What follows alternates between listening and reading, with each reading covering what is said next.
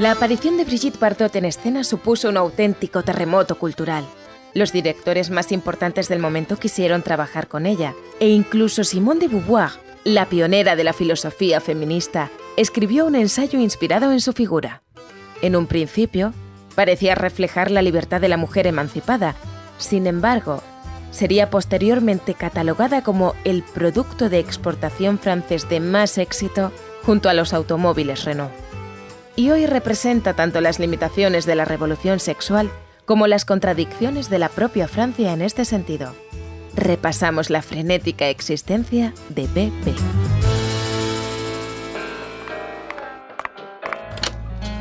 Bienvenidos a Una habitación propia. Un podcast de Women Now dedicado a mujeres extraordinarias, en el que descubrirás las vivencias y pensamientos de mujeres que cambian el mundo todos los días.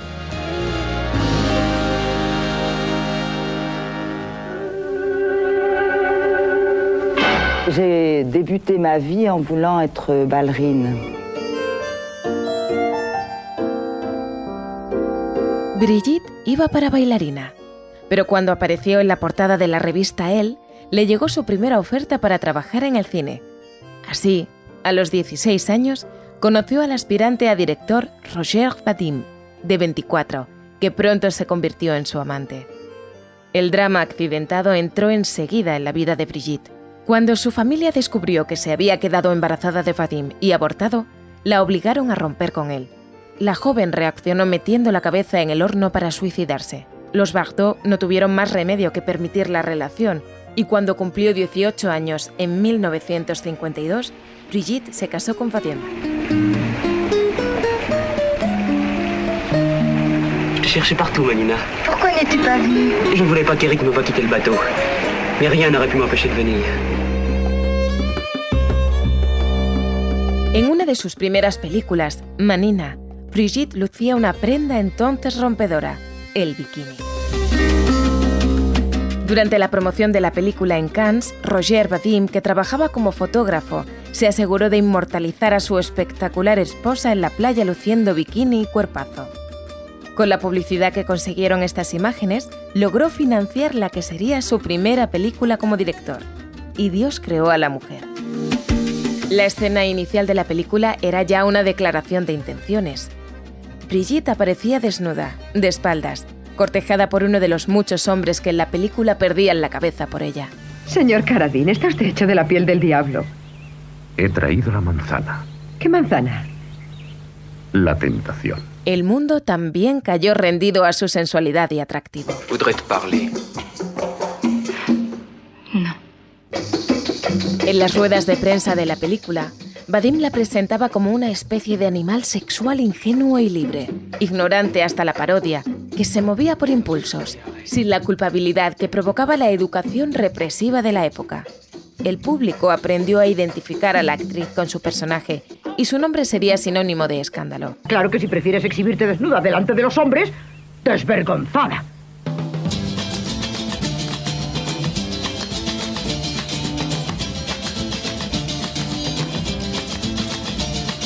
Moi, je joue. La vida privada de la Bardot, tras romper con Vadim, contribuyó de forma decidida a esta imagen. C'est de rien moins que du repas de noces consacrant l'union de Brigitte Bardot et de Jacques Charrier.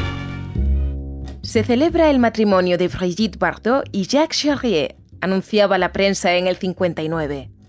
Tras otros romances con actores y cantantes famosos de su época, Bébé se casaba embarazada de Charrier y daría a luz a su hijo Nicolas al año siguiente. En teoría parecían una familia feliz, pero la realidad era muy distinta. Al descubrir que se había quedado embarazada, Brigitte había intentado abortar y al no conseguirlo, vivió el embarazo y la maternidad como una condena. No pude enfrentar y asumir ese embarazo porque era demasiado joven, demasiado inexperimentada, demasiado activa, demasiado conocida, demasiado inestable, diría ella.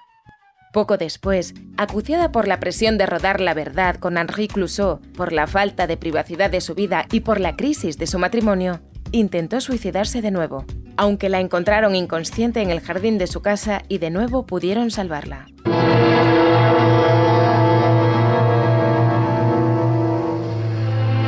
C'est d'après le roman d'Alberto Moravia. Tout.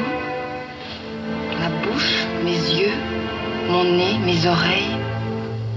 Oui, tout. Donc tu m'aimes totalement. Oui. Je t'aime totalement, tendrement, tragiquement. B.P. no era solo carne de prensa rosa. Directores como Jean-Luc Godard la reclamaban para sus películas. A sus órdenes protagonizó El desprecio, considerada una de las mejores películas francesas de la historia, pero al mismo tiempo, su ajetreada vida amorosa la ponía en primera línea mediática. Su tercer marido fue el playboy millonario alemán Günter Sachs, famoso por sus relaciones con la ex-emperatriz Soraya o Atina, la exmujer de Onassis. Conquistó a Brigitte arrojando una lluvia de pétalos de rosas sobre su casa de Saint-Tropez. En julio del 66, apenas 2 meses después de conocerse, Brigitte y Günter se casaban en una ceremonia express en Las Vegas. Le mariage de Brigitte Bardot et de Günter Sachs. Nous sommes heureux de vous faire part du plaisir que nous avons d'être les premiers et les seuls à vous montrer le film du mariage le plus secret du monde. Partis secrètement se marier secrètement, les voici tels qu'ils furent le 14 juillet à Las Vegas. Apenas un año después de la boda, estaba claro que el matrimonio estaba resquebrajándose a marchas forzadas. De pronto, en el otoño del 67, la llamó el músico Serge Gainsbourg para ofrecerle cantar un tema que había compuesto para ella, Harley Davidson.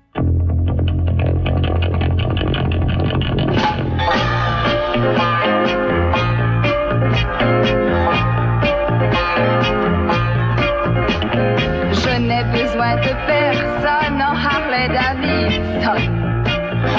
La química entre ambos estalló la misma noche en la que grabaron la canción. Fue una relación que duró 3 meses sin una sombra, sin una nube, recordaría ella. 90 días de amor loco. Fue hermoso, puro. Simplemente debe llamarse felicidad.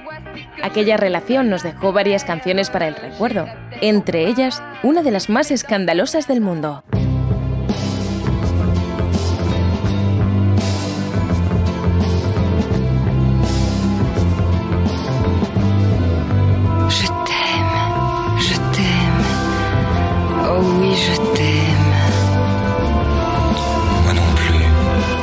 Gainsbourg evocaría así el momento de la composición de esta pieza. Oh, mon amour. Ella me dijo, escríbeme la canción de amor más bella que te puedas imaginar. Y aquella noche le escribí, Je t'aime, moi non plus. Podría discutirse si es la mejor canción de amor, pero desde luego, con sus gemidos, susurros y jadeos, sí es la canción sobre sexo más famosa jamás escrita. Cuando el marido de Brigitte, Günter Sachs, la escuchó, montó en cólera y le amenazó a él con una demanda y a ella con el divorcio. Gainsbourg acabaría regrabando el tema junto a Jane Birkin, su nueva pareja. Esa es la versión que todos escucharíamos y se haría famosa, condena del Papa incluida. El recuerdo de Brigitte Bardot permanecería en Gainsbourg pese a sus numerosas parejas posteriores, y a ella le dedicó otra canción, Initials BB.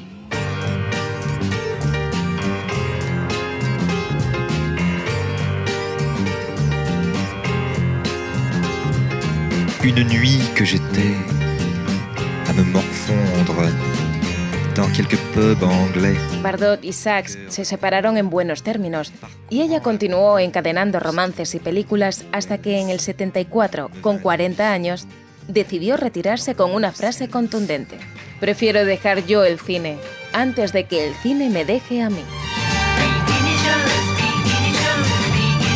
Desde entonces, una causa llena su vida: la defensa a ultranza de los derechos de los animales. L'homme détruit les animaux et détruit le milieu naturel dans lequel vivent les animaux sauvages aussi. El hombre destruye a los animales y el medio natural en el que viven. Vegetariana, contraria a la caza o a la tauromaquia, Brigitte se había mostrado desde su juventud muy sensible hacia este tema. Pero fue con su abandono del cine cuando su activismo se hizo más fuerte. En los 80 creó una fundación con la que lucha por diversas causas internacionales. Ella describe su activismo como lo que ha dado verdadero sentido a su existencia. Di mi juventud y mi belleza a los hombres. He dado mi experiencia y lo mejor de mí a los animales. Esta justifica toda mi vida. A sus 85 años vive en su casa de Saint-Tropez compartida con un montón de perros y con su cuarto marido, Bernard Dormal, con el que se casó en el 92. Pero Brigitte Bardot se ha convertido hoy en un personaje controvertido de recuerdo incómodo.